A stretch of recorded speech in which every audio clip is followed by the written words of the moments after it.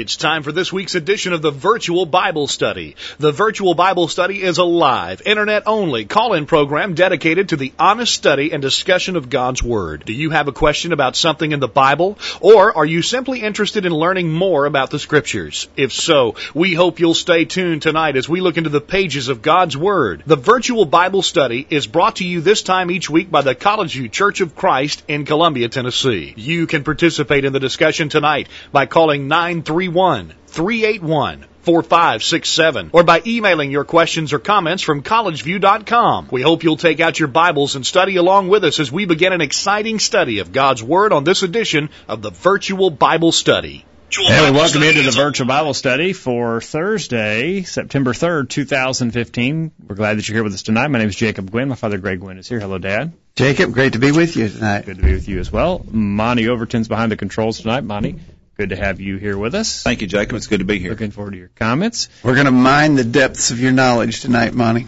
It'll be a shallow hole. We want to hear from you as well. 877-381-4567. Questions at collegeview.com. Those are the ways you can get in touch with us anytime, not just during the program live tonight. 877-381-4567. Questions at collegeview.com. And if you're watching us live, this only works tonight. That's the chat room to the bottom of your video feed. Sign in and chat with other listeners on the program tonight, a program that I'm looking forward to, maybe an ambitious program to try and get it all in when I saw your email earlier today. Well, Jacob, we haven't done this in a while, and I think our listeners enjoy these kind of programs. We sometimes call them our listener smorgasbord. What we do is we try to deal with questions that have been submitted, and a lot of them are not full hour kind of topics, but they're interesting topics, and so we kind of put some of them together. In the interest of full disclosure, I must say that tonight's some of these questions are from our listeners, but I was also on a website that was dealing with Bible questions, and I saw some there that I added in. Okay, so you added some. Yeah, all but right. These are all questions that have come from people, but not all of them immediately from our listeners. But we want to remind everybody, send in your questions. If you have questions that we can deal with. Even if you know the answer to it, but you think it would make for a good discussion. Oh, that's a good point. Yeah. I already know the answer to that. I'm not going to send it. Well, just send it in. Maybe others would like to discuss it. Yeah, I think that's exactly right. And I think some of them tonight might be in that vein. Yeah. So let's earlier today to our update list, we sent out these questions. Remember, you can get on our update list by sending us an email to questions@collegeview.com. Say, add me to the list. We'll do that. One more update to our Gmail recipients. If you've got a Gmail address and we mail to your Gmail, remember we've had some trouble with our email now going into your promotions tab. Up across the top, you'll see primary, social, and promotions. Promotions is sort of what Gmail calls spam. And they've been throwing us over into that promotions folder. If you get that, take your mouse, right-click on one of our emails, and drag it over to the primary tab. Mm-hmm. Put it there. A little banner will pop up and say, do you want us to do that for all of such emails? And say yes, and I think your problems are solved. All right. So if you maybe you listen to us in the podcast and you're not on that update list, send an email, questions@collegeview.com, to be added to that list so you can get the topics. And maybe you see something that's interesting. You say, I don't want to be a podcast listener this week. I want to be a live listener. Yeah. And do that there. All right. So here's the questions we sent out earlier today to our update list. Number 1, what does the Bible teach about body piercing and tattoos? Okay. Number 2, what is baptism in Jesus' name? Are there specific words that must be said when a person is being baptized? Number 3, is it wrong or a sin to count your yearly contribution to the church on your income tax return for a deduction? Imagine that. Yeah, that's a good question. Do we give for the deduction or vice versa? Ooh. Number 4, we know homosexuality is a sin, but what if someone what if someone confronts you and says, okay, you believe homosexuality is a sin, so that person is going to hell. Is it okay to say, yes, I believe it is a sin, but I do not judge him. It is for God to judge. Okay. In other words, how to deal with... Yeah, well, is it right to say that person is going to go to hell, or do you just need to let God be the judge? Yeah. Okay. Let's talk about that. Yeah, it's interesting. Number 5, I know someone who believed that one must go through a fiery trial before they can be saved. This is probably from 1 Peter 4, verses 12 through 19. Was this formally taught? Please explain the text. Okay. And then number 6, what are some of the things to consider when seeking a job or choosing a career? All right. Good questions tonight. We'll look forward to those, and we'll look forward to your comments. Sign in the chat room. Sharon's in there. Arthur's in there. See Randy and Tanya and Rick and, well, Josh is in there as well. So lots of folks. Oh, and I see Arthur was one who was having trouble with the stream last week. He's got it this week, so hopefully things are better. And if you don't want to be anonymous, it's easy to sign in with a name or a pseudonym, and you can chat with other listeners there tonight. All right, let's go to this first Good one. questions. Okay, what does the Bible teach about body piercing and tattoos? I don't think the New Testament teaches anything about it. No, but of interesting note, the Old Testament did talk about piercing and tattooing. Yeah. And in fact, God commanded piercing.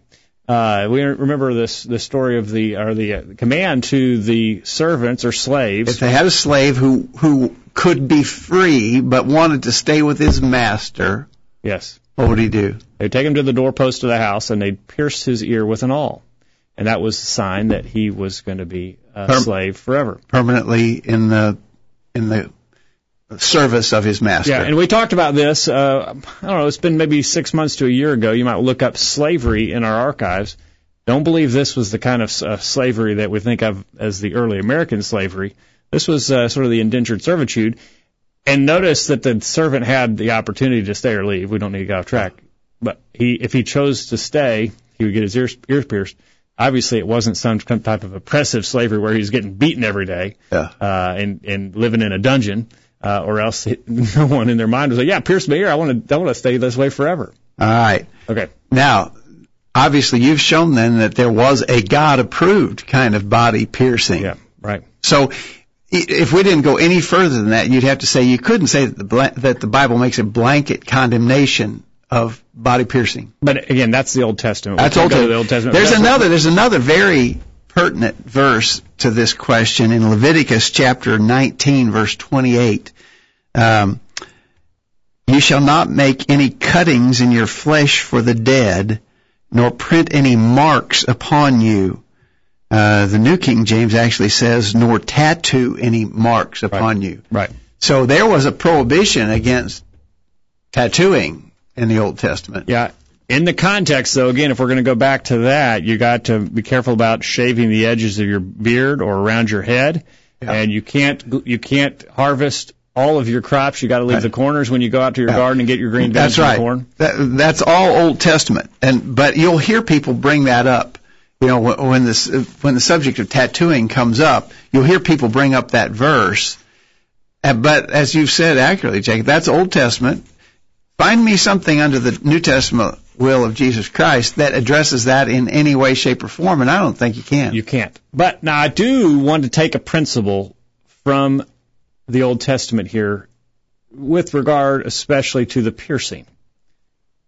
There's a fundamental fact here, a given that God is using, and that is that piercing communicates a message. Yeah, that's a good point. Others could see that person and say he's a slave for life because he's got this ear pierced. It just communicated that message. We communicate messages as well if we have piercings or tattoos. Yeah. What kind of message are we portraying? I think that's the answer. No, I don't think I can go to the New Testament and read anywhere where it says, thou shalt not have any body piercings, thou shalt not have any tattoos. There's just no place in the New Testament that says that. Right. But there's some principles to take into consideration. Right. For instance, in 1 Timothy 2, verse 9, it says, in like manner also that women adorn themselves in modest apparel with shamefacedness and sobriety, not with braided hair or gold or pearls or costly array, which becometh women professing godliness, but that which becometh women professing godliness with good works. In other words, Paul was saying, don't try to draw attention to yourself with your outward adornment.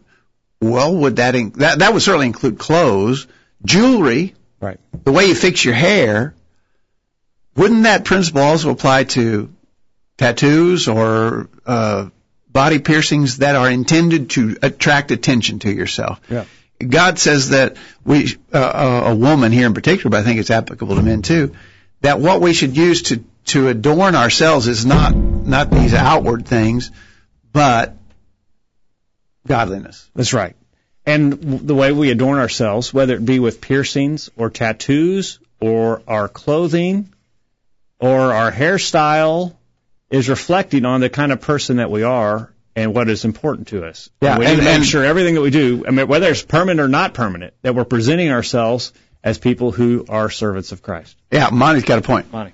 When we think about these piercings and things, I think normally what we're talking about is what, to me and maybe in my generation, would seem to be outrageous piercings, gobs of piercings, big holes in our earlobes and things like that.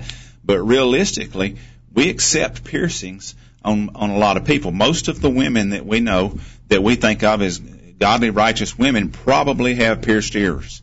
And that's okay. We don't think anything about that. But when we see other piercings that we consider to be more gaudy, then we say, oh, that's bad. That's, a lot of people will want to say that was wrong. But we've got to be consistent. Whatever our judgment is about piercings has to be consistent across the board. So if the ones that we consider our own personal taste being more gaudy, and we wouldn't dare consider doing that, if that was wrong, then just the one simple piercing in the ear would be wrong. A piercing is a piercing. On that level it is. But now if my piercing portrays an ungodly image, then there's a problem. So what we're saying is there's a cultural component to this. There's not a biblical prohibition. But there are Bible concepts that suggest we want to present a good example. We want to be a positive influence. Right. I don't want to show myself to be some kind of rebellious individual. Right. Some tattooing and some body piercings clearly are intended to show I'm anti-establishment. I'm a rebel. Right. And a Christian has no business trying to convey that to the public. Now, a woman who has a pierced earlobe that's culturally acceptable. She's not making any kind of rebellious statement by doing so, But as Monty said, you see I see guys doing this.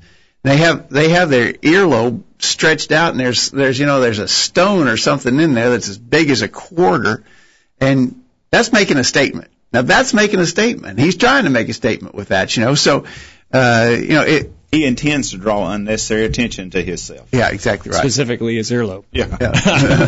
Okay. All right. So I think that's the right answer. There's some judgment in this, and it's something we need to be. And we've got to make the judgments with the clothes that we wear, the way we cut our hair, and the. But would you think it's fair to say that a Christian should not be trying to push those limits? No. In other words, I want to stay back on the conservative side of that question. Yeah. And if a woman having a pierced earring is not a problem, then that's okay. I don't think anybody thinks anything about that. But if you have other piercings or if you have certain tattooing, they make a statement. And is it the statement that a Christian should be making? Be careful in making those, as you said, they're judgments, but be careful in making those judgments. Yeah, okay, let's leave it at that. But yeah, let's see what Chris, he comes to this from the side of someone who has a tattoo. He says the Old Testament refers to not cutting your flesh for the dead, Leviticus 19. That's the verse I was looking at. Right. But I do not believe this to be necessarily talking of tattoos we see today, and this was the old law. The New Testament does not specifically mention this. From my study, I see that these practices can be sinful and can also not be, depending on several factors. Is it vulgar? Is it gaudy? Is it harmful to your influence? Is it done to be rebellious? If the answer to these questions are yes, then I would say we should stay away from it. That's everything we were just saying, right? Yeah, thank you. But notice what he goes on. He says, I personally have a tattoo that is not vulgar. He said, well, we might think it is because it's University of Georgia Bulldog. Oh, well, that's terrible. I can't believe he did that. What are you trying to say there? It's on my leg and easily hidden. The older I get, I just do not really see the purpose in tattoos and piercings. I can think of so many better uses of my money. Yeah. So he comes to it as someone who has a tattoo, but he understands that there are dangers that you need to be aware of. Yeah. Thank you for that, Chris. All right. Very good. I think something else we need to consider on the tattoos is where they are. Because quite often we see people that's got tattoos places that we shouldn't be able to see. If I took and had somebody put a tattoo in a place that God describes as nakedness that ought to be covered, I've had to expose my nakedness to get that tattoo. First you had to expose yourself to get the tattoo. Yeah, and that would be a sin. Forget the tattoo, whether that's right or wrong. Just the fact that I exposed myself would be wrong. And so that has to be considered too. And you see a lot of people with tattoos, and even though what they're wearing may be modest, you can tell they've got a tattoo that's going way further down on their chest or wherever, that they had to expose themselves to get it. So it was wrong to have done that one. I think you're right. Okay. All right. We need to go to a break. Lots of things to consider about that. We got the first one in, but we got 5 more to go. We're going to have to hustle. All right. We'll take your thoughts on the other side. Next up, what about baptism in Jesus' name? A special formula that needs to be said when you're baptized. And I want to hear about this one. Is it wrong to count your yearly contribution to the church as an income tax reduction? Deduction. Yeah. Oh, I said reduction? Yeah. It does that too. We'll take a break and get your thoughts. Don't go where the virtual Bible study continues right after this. Enjoying the virtual Bible study? Email a friend during this break and tell them to join in on the discussion. There's more exciting Bible study after this commercial. I'm Larry Raspberry, a member of the College View Church of Christ, with a question for you. Do you believe in parachutes? I suppose you do.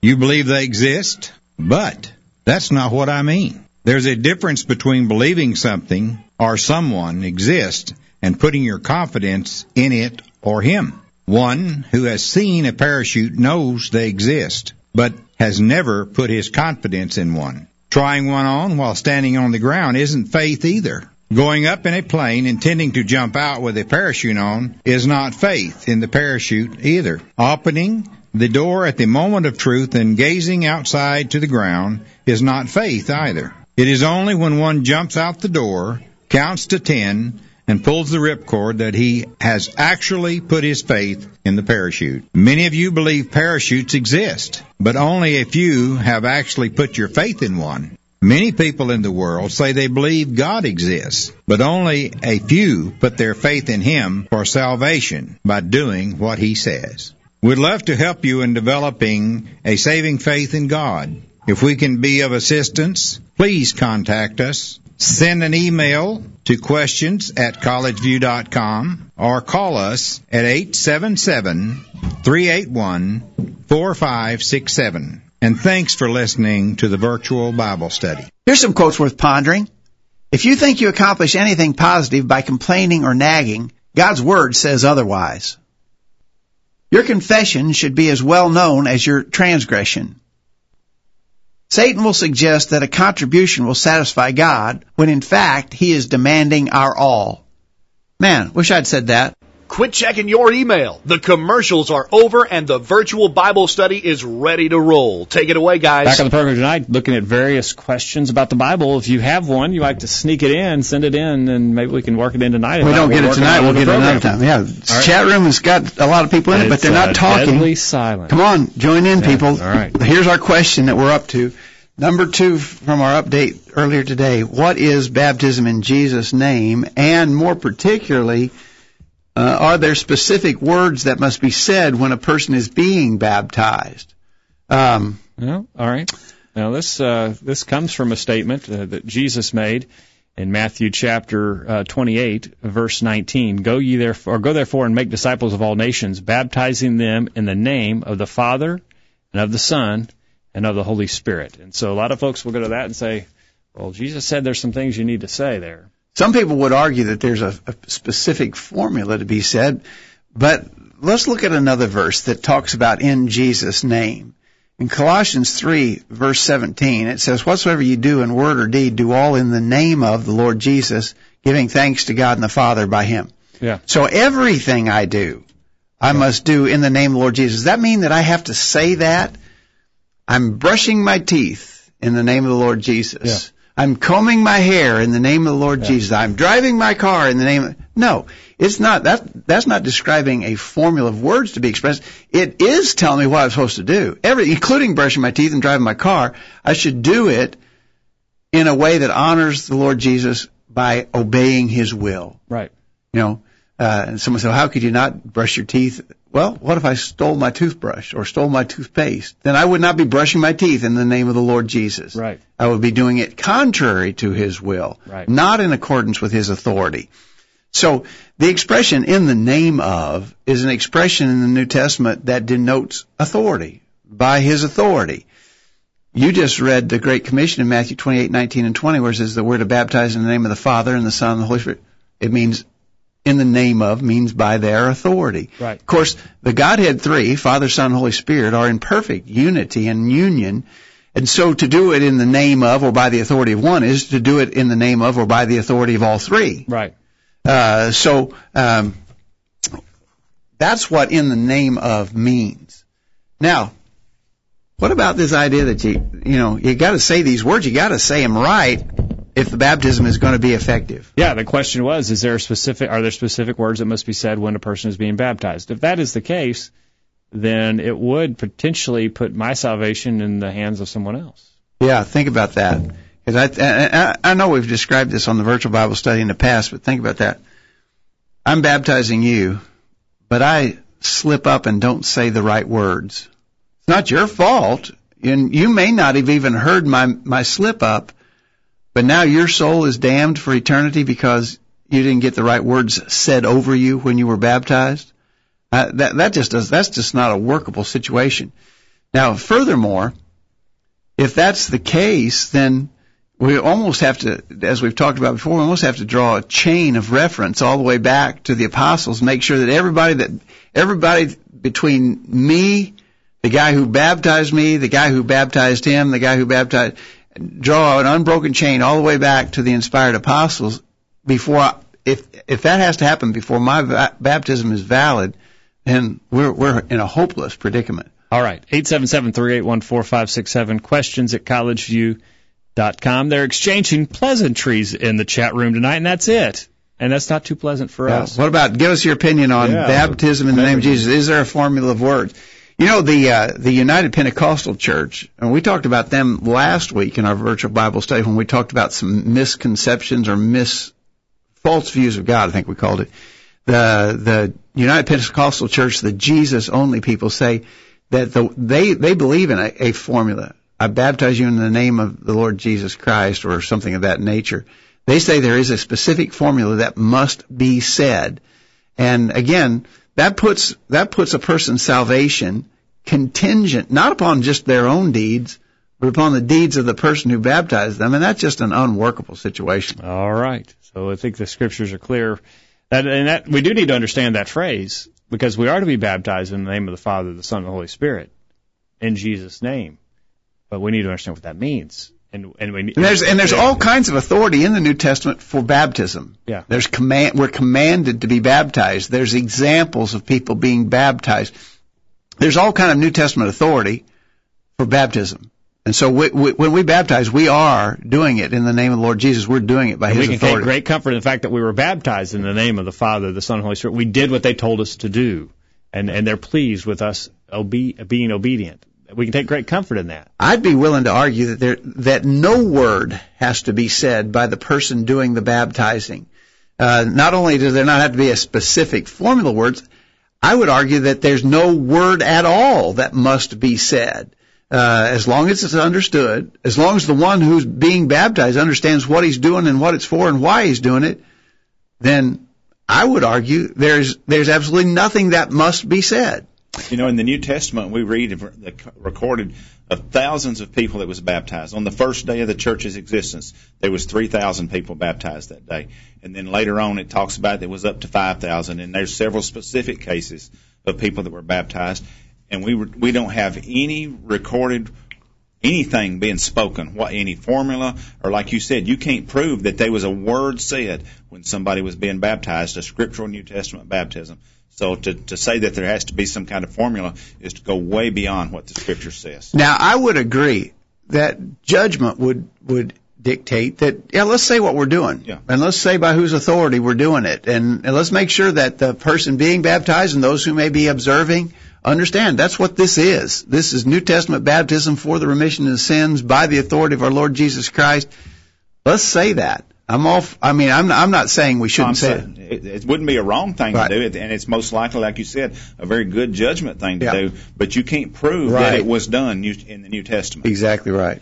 David is in the chat room. He says the groups in Northeast Tennessee who teach this, by and large, say it is to be done in the name of Jesus only, because Jesus is all three members of the Godhead, which makes no sense in light of many passages in the New Testament. Yeah, David, you're exactly right, David. They're the oneness Pentecostals. You know, if you read to them, typically, and I've witnessed this myself, if you ask them about Matthew 28:19, go ye therefore and teach all nations, baptizing them in the name of the Father and the Son and the Holy Ghost. Well, their response to that is, what is the name of the Father and the Son and the Holy Ghost? It's Jesus. because they teach the false view that Jesus just manifested himself in different characters at different times. Sometimes he was the Father, sometimes he was the Son, sometimes he was the Spirit. But there is just one divine being, Jesus. There are different modes or manifestations of that one divine being. We deny that. We believe there are three divine beings. All right. Are we ready to go on to the next question? We're ready. All right. This is an interesting question. Is it wrong to count your yearly contribution to the church? Oh, wait a minute. Well, hold. We didn't get Chris on the baptism. Okay, hold on. Chris says there's no formula of words. We see Matthew baptize in the name of the Father, the Son, and the Holy Spirit, and actually see baptism in the name of Jesus. So that's all. He says just what we said. Okay. All right. Now, is it wrong to count your yearly contribution to the church on your income tax return for a deduction? Do we give for the deduction or vice versa? Well, I want to deal with the second part of that first. Monetarily, it makes absolutely no sense to give in order to get a deduction. Yeah, okay, you're giving a little tax advice here. Yeah, I don't know if you're supposed to do that or not, but it's basic math. Yeah, that's it's right. basic math and basic finances. Monty, if you'll give me $100, I'll give you 15% of that back. As a deduction. Even if you're at the maximum capital gains tax bracket, I think it's somewhere in the neighborhood of 38%. Yeah. So just call it 40 because it's an easier number for me to think about. If I gave $100, that means I get $40 back. I'll swap with you that way all day long. And ultimately, anything we use as a tax deduction is a negative return that way. This is the newsflash. You do not get rich taking deductions. No. And just as a side note, the government is actually making it less and less of a benefit to people who give to charitable causes, because what they keep doing is they keep raising the standard deduction. And so, in other words, a guy who hasn't darkened the door of a church building in the last 50 years, never gave a dime of his money to a charitable cause or a church, they've raised his standard deduction so high that here's another guy, and he gives generously to the church, and this guy who gives nothing is getting effectively the same benefit of the person who gives generously. And so that's just a breakdown in our tax code, but they're doing that on purpose. All right. Yeah. You think they're doing it on purpose? Oh, yeah. They want to disadvantage the people who give to churches, I'm sure. Okay. But that's not our point. Yeah, that's okay. But what about the question is it wrong, or would it even be a sin when I'm filling out my income tax to say, well, I gave this much money to the church, and they'll let me write that off so I don't have to pay taxes on that much money? I don't know where I would go in the scriptures to address that other than Jesus acknowledged the appropriateness of paying taxes. Right. Render unto Caesar the things that are Caesar, unto God the things that are God's, he said. Caesar has said that the money you give to the churches is not my money. Yeah. So we're just not doing what he's... Yeah, render unto Caesar the things that are Caesar's. Well, obviously Caesar, representing the Roman government, representing civil government, said, certain things are mine. Yeah. And the Lord said, give to him the things that he says are his. Yeah. But if he says, that's not mine, I don't want that. I don't want to tax the money you give to a church. Then that's not his. He doesn't claim it. And I don't have to give it to him. I think that's a scriptural answer to that question. Well, the government gives deductions and credits for other things that we do that are God-given instructions. For instance, I get a tax credit for putting food on the table for my kids and putting clothes on their back. You get a deduction because you've got kids. Because I got kids. Yeah. So should I not take that? Here, think about this logically. Are you saying something about your kids when you take that deduction? You're saying, I just got these kids for the monetary benefit that they bring to me. Yeah.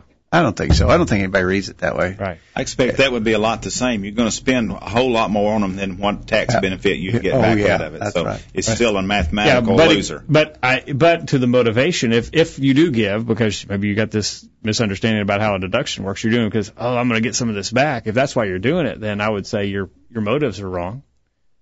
Yeah, but I honestly don't think anybody does that. Yeah. If like I said, the standard. They do. You think they do? Mine says they do. But the standard deduction is so high anymore that it really doesn't show up on your return because of that standard deduction. Yeah. Yeah, they've raised that standard deduction, and they've made it harder. In other words, basically, when you fill out your taxes, you're either going to do the standard deduction or you're going to come over here and itemize. Yeah.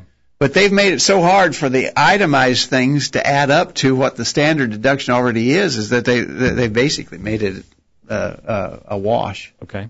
All right. But is it wrong? I would say no. But now here's the other. It could be wrong if it violates your conscience. If you can't get your head right about it, and you think, this doesn't feel right, don't do it. Yeah. Oh, yeah. Like in anything, it's not anything you have to do. No, don't do it. That's right. If you don't feel good about it, don't do it that way. Romans 14:23 sets forth that principle. He that doubteth is damned if he eat, because he eateth not of faith. For whatsoever is not of faith is sin.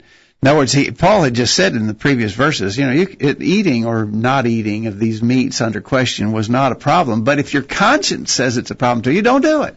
You bag up your clothes and take them to charity. They'll give you a form you can deduct that on your taxes if you want to. Should you not do that? Because you're giving to others. I don't think if it's a legal thing, if the government has authorized the doing of it, there can't be anything. I would just say I don't see that there could possibly be anything sinfully wrong with it, unless somehow you have developed a conscience about it. And don't violate your conscience is a principle we always have to honor. All right. And let's see. We got Chris. He says, no, we are to obey the laws of the land unless they contradict God's law. I can find no passage stating that using the illegal method of claiming a deduction is against God's law. However, we should not give only to get a tax break. That is wrong. So, yeah, we need to give because God said to, and because we're generous, not because we're being miserly and saying, I'm trying to get my tax burden lowered so I'm going to give. Yeah. That would be the wrong motivation. Yeah, exactly right. All right. We're going to take a break and get this week's bullet point. When we get back from the other side, we're going to have half of a program for the chat room to redeem theirself. Yeah, and, you guys are letting us down tonight. And the emailers and the phone callers as well to get in on the discussion. When we get back, can you say someone's going to hell for a sin such as homosexuality or murder or lying? Can we say that person's going to hell? And, what about a fiery trial? Do we have to go through one of those to be saved? And then the last question for the night, what are some things to consider when seeking a job or choosing a career? We'll get those questions, Lord willing, on the other side of the break, and hopefully we'll hear from you. Don't go anywhere. The Virtual Bible Study will continue right after this. Have you checked out all of the resources on collegeview.com lately? Check it out now while you listen to these important messages. The Virtual Bible Study will be right back after this. This is Greg Gwynn with this week's bullet point. Remember Edgar Whisenant?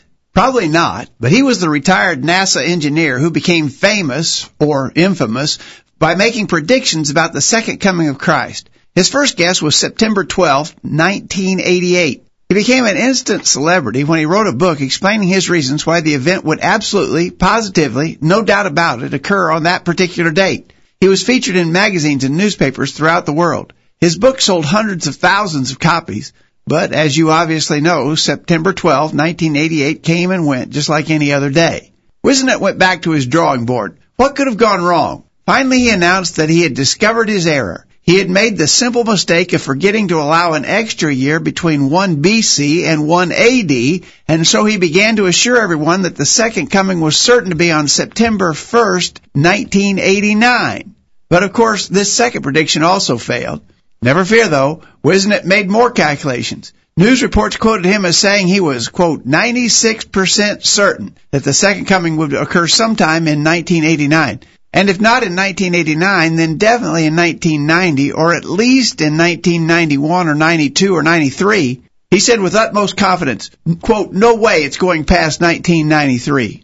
Men like Whisenant are nothing new. End-time date setters go all the way back to the first century. You can read about that sort of thing in 2 Thessalonians 2, beginning verse 1. We wonder if folks will ever wise up and take Jesus at his word when he said, quote, of that day and hour knoweth no man, no not the angels of heaven, but my Father only. Matthew 24, verse 36. That's this week's bullet point. Think about it. My name is Jim Meisner. I worship at the Church of Christ in Deckerville, Michigan. Be sure to listen to the Virtual Bible Study and watch it. And whatsoever ye do in word or deed, do all in the name of the Lord Jesus, giving thanks to God and the Father by him. Colossians 3:17. Now, back to the program. We're back on the program tonight. Remind you this program is brought to you by the College View Church of Christ in Columbia, Tennessee. And you know the website, thevirtualbiblestudy.com. But have you checked it out lately? Check it out. Find out more about us there. And if you're in the Columbia, Tennessee area, we encourage you to come and worship with us at the College View Church of Christ. Our meeting place, location, and times are on our website, thevirtualbiblestudy.com, and you can find information about podcasting this program, find archives of past programs. We heard recently from a listener who's going through every program. That's over 500 hours worth of programs. That's a lot of listening. That's a lot of listening, and that listener is going through them all. And so, wow. Check it out there, thevirtualbiblestudy.com. Okay. We're talking about various questions on the program tonight, and we want to hear from you. 500 hours. 500 hours. What is that? How many days is that? This thing's not working here. Several days. Several days.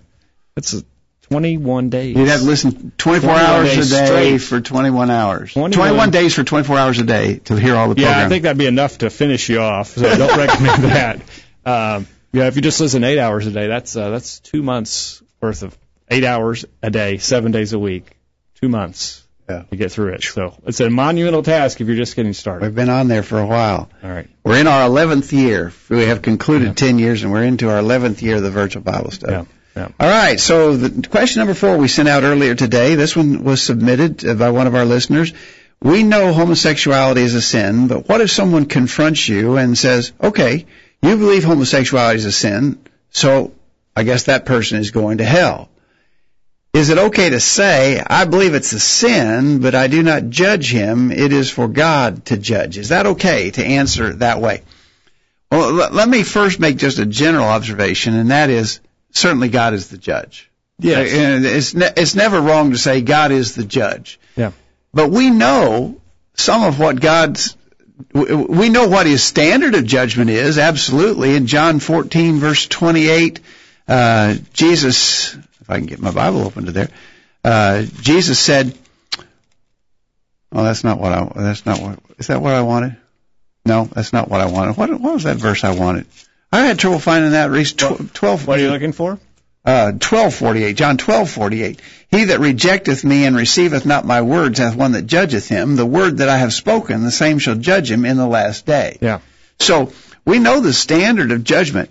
What if you went out and stole a car, Jacob?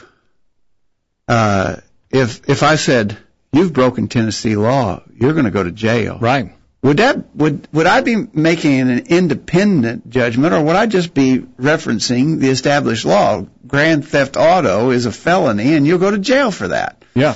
So, again, I'm not a judge. I don't wear a black robe and sit behind a bench, but I could say definitively, you will go to jail for that. That's a felony in the state of Tennessee. Yeah. It's simple. You've got the standard. You know how the standard is going to be applied. You can make the deduction. In Revelation chapter 21, John writes, but the cowardly, unbelieving, and abominable, murderers, sexually immoral, sorcerers, idolaters, and all liars shall have their part in the lake which burns with fire and brimstone, which is the second death. Oh. Now, can I say that a liar is going to go to hell? We read there in John 21. Of course, in all of these things that we're saying, a person who's committed those sins and does not repent. Yeah, the angel said actually Jesus here, right, says that those people are going to go to hell.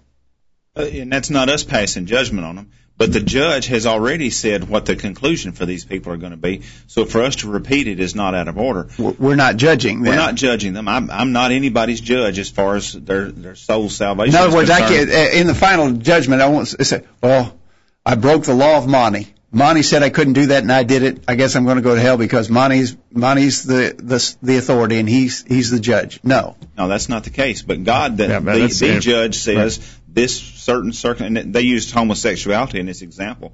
But like you said, stealing or lying or anything that's a sin we don't repent of, it gets us that same consequence. Yeah. And to tell somebody that is just trying to enlighten them and hopefully get them to wake up. I think that's a good point. I think that's a good point. In other words, we need to be that blunt about what this sin will do. Yeah. Look in 1 Corinthians chapter 6, verse 9 beginning. Know ye not that the unrighteous shall not inherit the kingdom of God? Be not deceived, neither fornicators, nor idolaters, nor adulterers, nor effeminate, nor abusers of themselves with mankind. And by the way, those last two expressions in the King James are more plainly translated homosexual offenders and I forget how that goes in other versions, but it's talking about homosexuality there. So, nor thieves, nor covetous, nor drunkards, nor revilers, nor extortioners shall inherit the kingdom of God.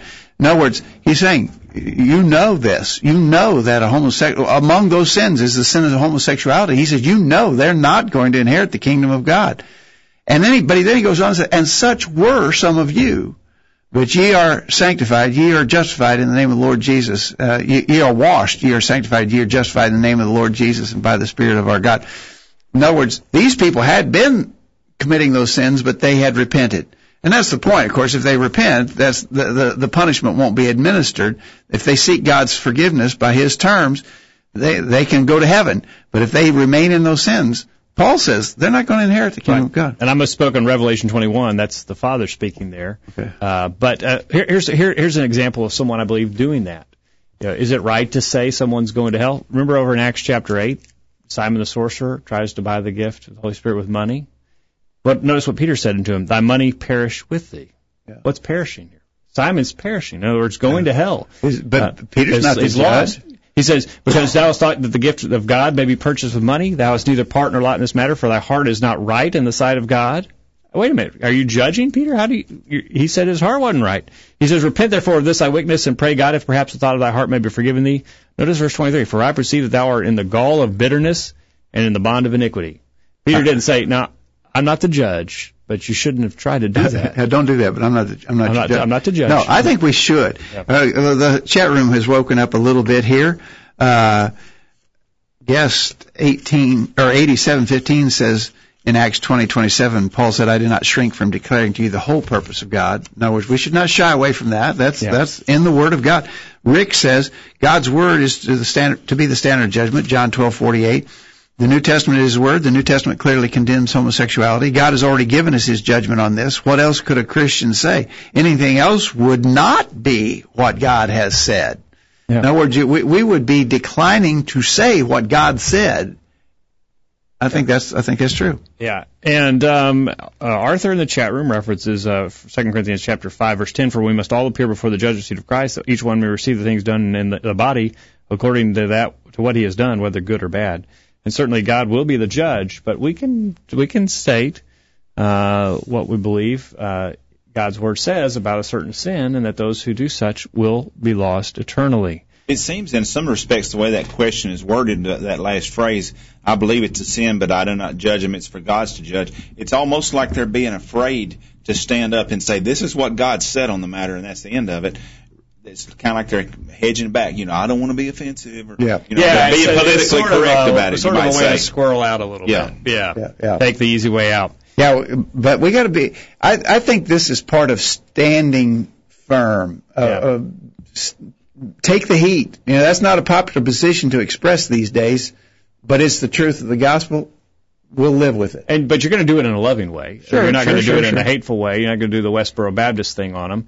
You're going to do it in a way that is loving. That's right. You don't want them to go to hell. You want to encourage them to correct their life. Now, maybe that is by being blunt and saying, listen, you do this and you will burn in hell.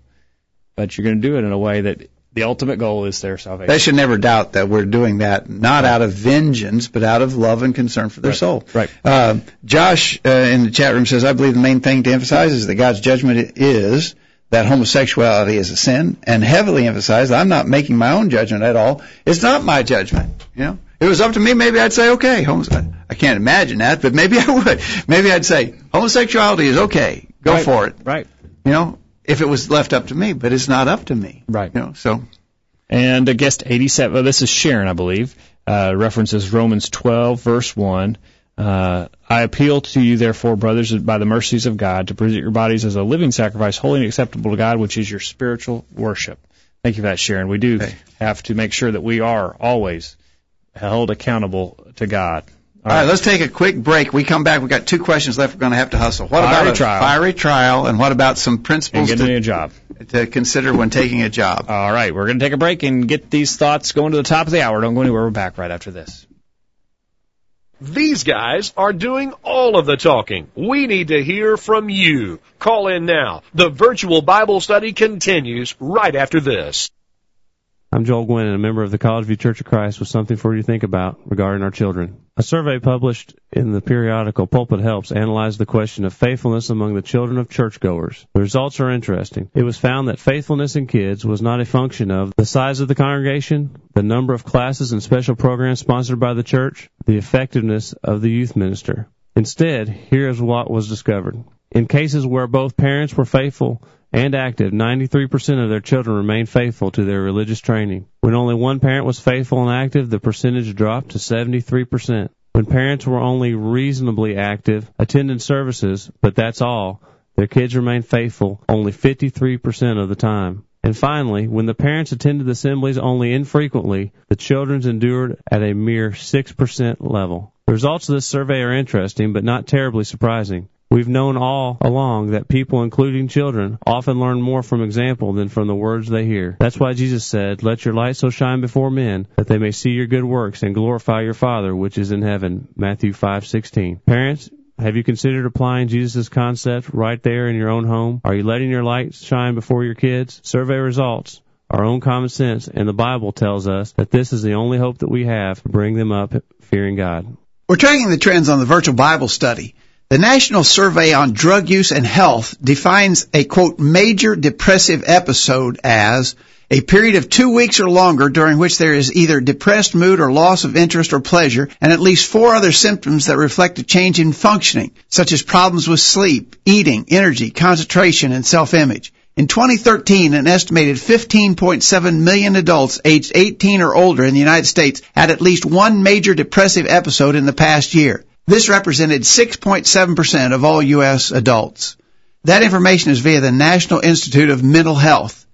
The Word of God says in Philippians 4, beginning verse 4, "Rejoice in the Lord always, and again I say rejoice. Be careful for nothing, but in everything by prayer and supplication with thanksgiving let your requests be made known unto God, and the peace of God which passeth all understanding shall keep your hearts and minds through Christ Jesus." For he hath said, "I will never leave thee, nor forsake thee," so that we may boldly say, "The Lord is my helper, and I will not fear what man shall do unto me." Hebrews 13, verses 5 and 6. The virtual Bible study continues. And we're back on the program, and, our listener that we were complimenting on going back and listening to all the programs. She's in the chat room. She has stepped forward and identified herself, a stay-at-home wife, no television. I play the VBS on my long days at home alone, not including re-listening to current VBSs in the early mornings. Wow. Amazing. I'm impressed. Thanks for doing that. We're encouraged by you. Yeah, thank you very much.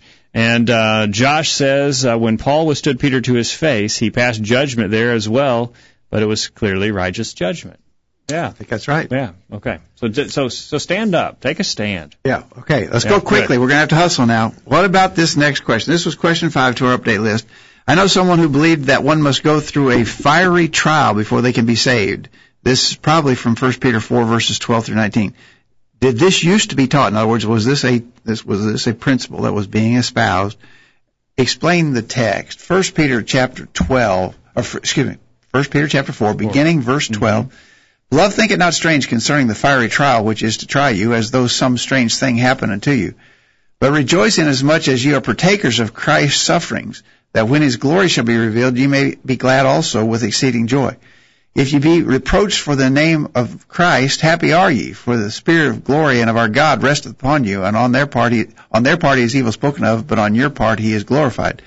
But let none of you suffer as a murderer, as a thief, or as an evildoer, or as a busybody in other men's matters.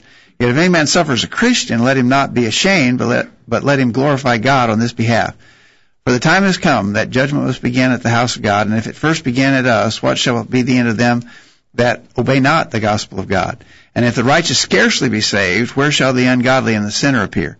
Wherefore let them that suffer according to the will of God commit the keeping of their souls to him in well-doing, as unto a faithful Creator. Well, in regards to the question, You have to go through a fiery trial before you can be saved. Well, I believe we're saved by the blood of Christ when we're obedient to the gospel. So really a person is saved. Now they may experience a fiery trial as a disciple of the Lord. In fact, it is to be expected. Yeah. Paul said in 2 Timothy 3 verse 12, yea, all that live godly in Christ Jesus shall suffer persecution. So there is a trial. We live in a pretty soft day and age. We're not put upon very much for our faith in Christ. But there's still some of that, obviously, but not nearly like what they experienced in the first century, not nearly like what people are experiencing in other places of the world even today. Yeah. But we have to be willing to pay the price, count the cost, bear the burden, take up your cross and follow me, Jesus said. So everyone's going to have a burden to bear, going to make sacrifices, have to go through difficult times, suffer persecution. Everyone's going to have to do that. And so, as we read that, if we read 1 Peter chapter 4, with that understanding, then, yeah, this is the trial that we've got to go through. Yeah. So if we wanted to equate the fiery trial with simply the idea of bearing our cross daily, yeah, you got to do that. If you're going to be a faithful servant of the Lord Jesus, if you're going to be saved, you've got to do that. Now, does that mean that I have to be scourged like Jesus was? Does that mean that I have to be stoned like Paul was? Do I have to go through intense physical torture and persecution before I can go to heaven? No, not necessarily. It may come to that. No, we don't think it would, but if it did, I should be willing to endure that because ultimately the prize of heaven is worth whatever price it takes. Yes. And it reminds me of James chapter 1, verse 2, beginning, my brethren, count it all joy when you fall into various trials, not if, but when you fall into various trials, knowing that the testing of your faith produces patience, but let patience have its perfect work, that you may be perfect and complete, lacking nothing. So this trial process that we're reading about is part of our growing and maturing spiritually. As we deal with these things as God has instructed us to deal with them, then we are more like God would have us to be as a result. Yeah. Jesus said in John 15, verse 19, if you were of the world would love his own, but because you're not of the world, but I have chosen you out of the world, therefore the world hateth you. Remember the word that I said to you, the servant is not greater than his Lord. If they have persecuted me, they will also persecute you. If they have kept my saying, they will keep your saying. So don't be misguided into thinking that everything's going to be rosy and everybody's going to like you. Yeah. And if you're like your master, if you're following Christ like you profess to be, then you'll get the same. I guess in summary to that question, I would say, well, if you mean, do I have to bear my burden? Do I have to take up my cross daily and follow Jesus in order to be saved? The answer would be yes. I guess so. All right. And Chris says, I have not heard this teaching before. Peter is warning them that they will experience trials and that it is better to suffer because you're a Christian rather than suffering because of a sin you have committed. In other words, I had to go to jail. Yeah. It was because I stole a car. Or I had to go to jail because they're throwing Christians in jail. Which would be better? Well, suffering as a Christian, obviously. Yeah, absolutely. Okay. All right, real quickly, we got to go to this last question, see if we can throw out some ideas to a questioner who said, how can I choose a good job or career? Well, I guess the first thing that we would want to commend is that the person is interested in working. We've got way too many people in our day and time that don't even want to work. Yeah, you should get a job. Yeah, you should get a job. God built us to work, and those who are slothful are condemned over and over in the New Testament. Old and New Testament, yeah, exactly right. Ephesians 4, verse 28, let him that stole steal no more, but rather let him labor, working with his hands, the thing that is good, that he may have to give to him that needeth. And so, working. 1 Peter 5, verse 8 says that he who does not provide for his own is worse than an infidel. Yeah. So, he's denied the faith. If you don't work, if you're not busy, you've denied the faith. You're not doing what God will have you do. Now, that's not just for men. That's for women. Women need to be industrious as well. Yeah. Not necessarily outside the home. Outside the home. Inside the home, need to be busy. Yeah. Good that they want to work. All right. So here's some things though to take into consideration. There are some jobs that wouldn't be right for a Christian to hold. Chris's comments. He has some standards here. Is it a moral job? For example, is it a job that requires serving alcohol or working in a nightclub? Will this job cause you to have to forsake the assembly on Sunday? Will this job cause you to neglect your family or your health? And so you got to think about the implications of this job you're going to take. I think so. I had categorized sinful jobs. There's some jobs, for instance, we know that the practice of abortion is a horrible sin. Right. I'm thinking about taking a job, and my job will be delivering supplies to abortion clinics. Yeah. No, I'm not taking that job. Yeah. I'd be aiding and abetting the murder of innocent unborn children, right? So I'm not going to do that. Or, I knew a woman in the church years ago. She was the bookkeeper for a beer distributor. Now, she didn't drink beer. She didn't think it was right to drink beer. And I asked her one time, but she just blew me off, basically. But she said, she didn't have any problem working for him as long as she didn't participate in it. Well, I mean, the company can't exist without a bookkeeper. And so I'm providing a vital role to a company providing a service that I think is wrong.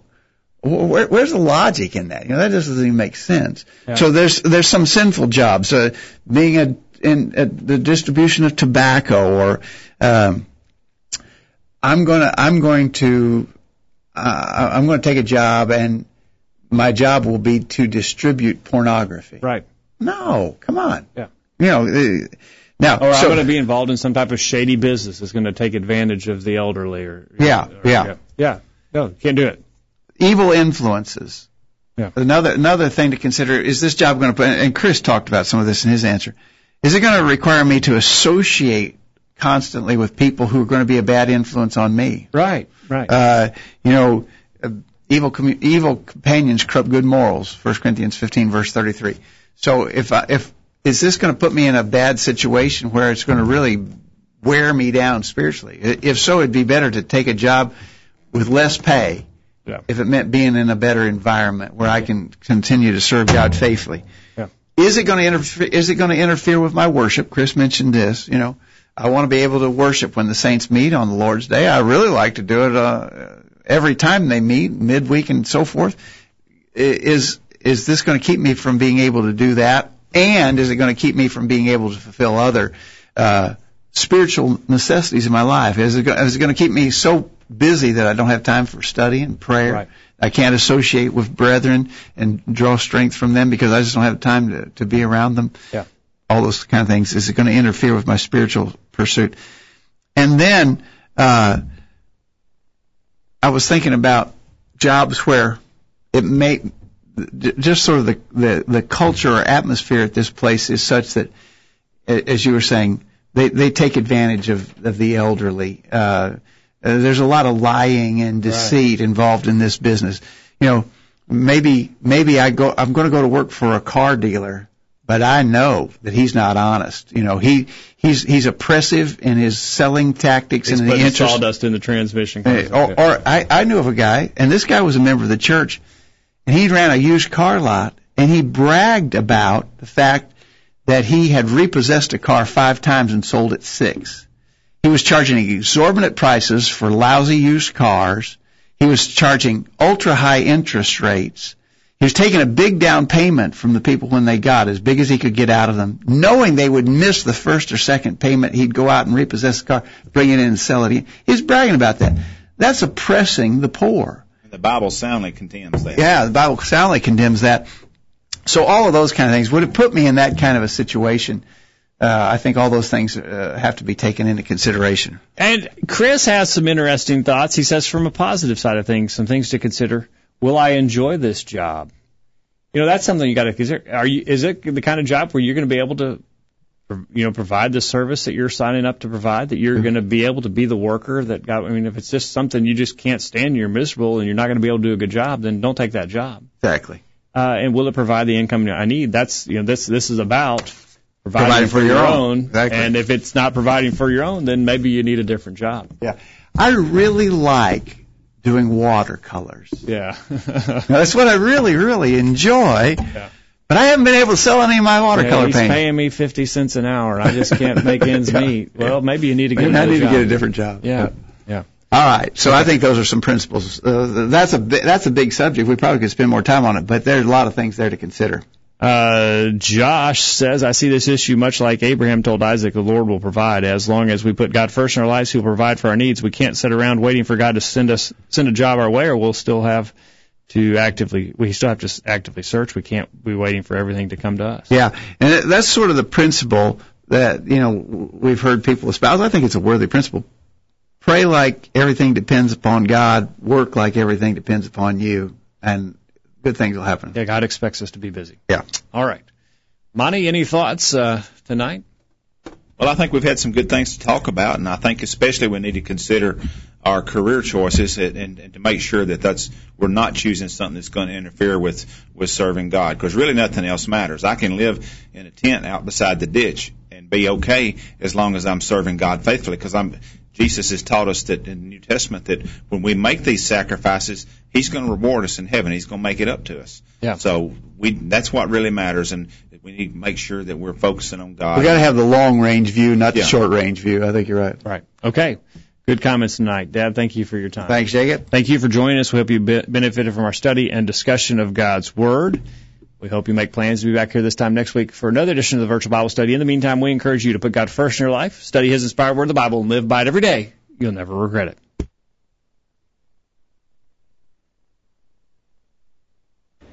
Thanks for listening to the Virtual Bible Study, brought to you by the College View Church of Christ. The College View Church of Christ meets at 1618 Hampshire Pike in Columbia, Tennessee. If you are in the Columbia, Tennessee area, we encourage you to worship with the College View Church of Christ on Sunday mornings at 9:30 and on Sunday evenings at 6 o'clock. The College View Church of Christ also welcomes you to attend their Wednesday night Bible studies at 7 o'clock. If you have any questions about something that was said on tonight's broadcast or would like more information about the College View Church of Christ, please call 931-381-4567. That number again, 931-381-4567. Or for more information on the internet, visit collegeview.com. Be sure to tune into the Virtual Bible Study this time next Thursday for another informative study of God's Word.